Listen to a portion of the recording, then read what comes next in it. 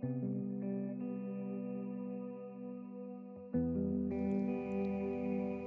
is Thursday, September 1st. The title for our devotional is The Gifts, Part 3. The last 2 days, we've gone through the grace gifts of the Holy Spirit mentioned in Scripture.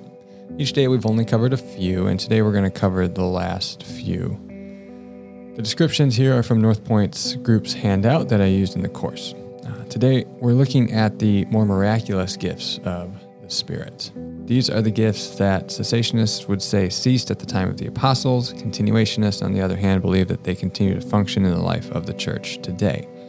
I believe that these gifts continue to function in the life of the church today, and we need them in operation within the church.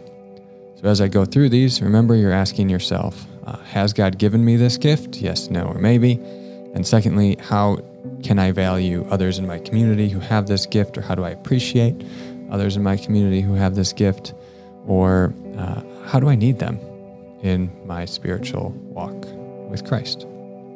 So the first gift is discerning spirits, as 1 John puts it. Discernment is another way to describe this gift. Discerning with complete accuracy what is true and what is false. Satan is a liar, and discernment then means that you are discerning whether the Spirit is from God or not from God. Discerning truth from lie. Faith is the next one, living boldly and sometimes taking radical action as a result of deep trust in God. This is distinct from trust in God and in Christ that is true for all believers. Inevitably, there is a level of faith and trust in God that all believers have to have in order to be Christians and following Jesus in the first place. This gift is slightly different in that it gives you boldness in faith and taking radical action, as it says here, as a result of a deep trust in God. So it's a little bit, it's further, it's beyond what is expected of all believers. Next is healing.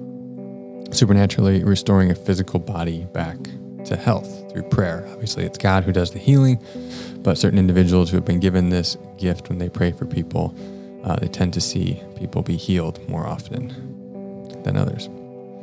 Next is interpreting tongues, understanding a foreign language or a language of tongues with no training, and then communicating that message to others. This often happens in the church worship service or in a prayer meeting where somebody says something in a tongue or a different language, or whether it's a different language or not, we'll talk to that point in just a minute.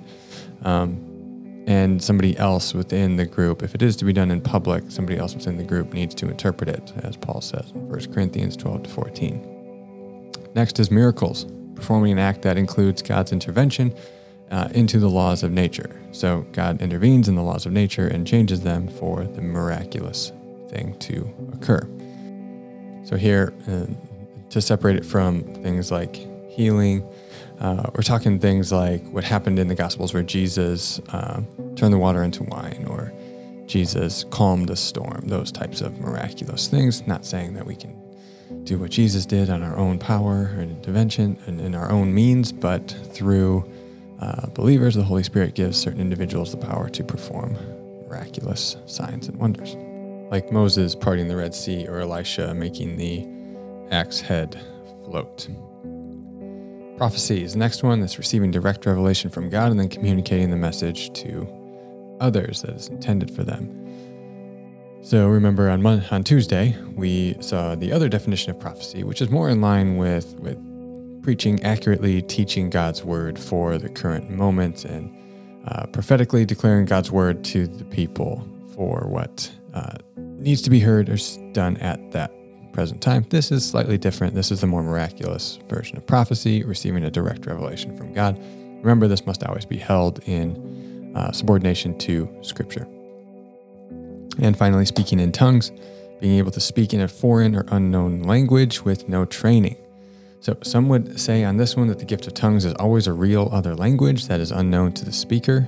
Some would say that it doesn't necessarily have to be a real language, but it could be a, quote, heavenly language from 1 Corinthians 13:1.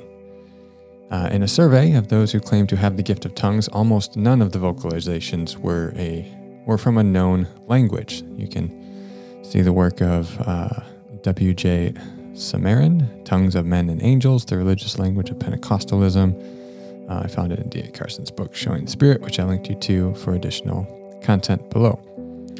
So this then is a different thing than the experience at Pentecost. At Pentecost, the vocalizations were all known languages that others recognized, and the people could hear followers of Jesus praising God in their own language, even though the individual speaking the language didn't necessarily know that language. It was a miraculous work of God.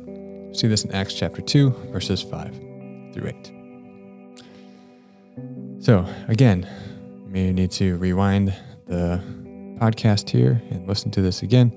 Read through each of these gifts and reflect on, has God given me this gift? Like, for example, do I tend to just have these strong compulsions from God for somebody else, that God seems to be telling me something? Perhaps you have the gift of prophecy. Pray for somebody and see if they get healed. Do you sense this like greater, stronger faith that just causes you to be willing to take radical, bold action because you trust in God? Things like that. Has God given me this gift? Yes, no, or maybe. And secondly, how can I value others in my community, or how do I need others in my community who have this gift?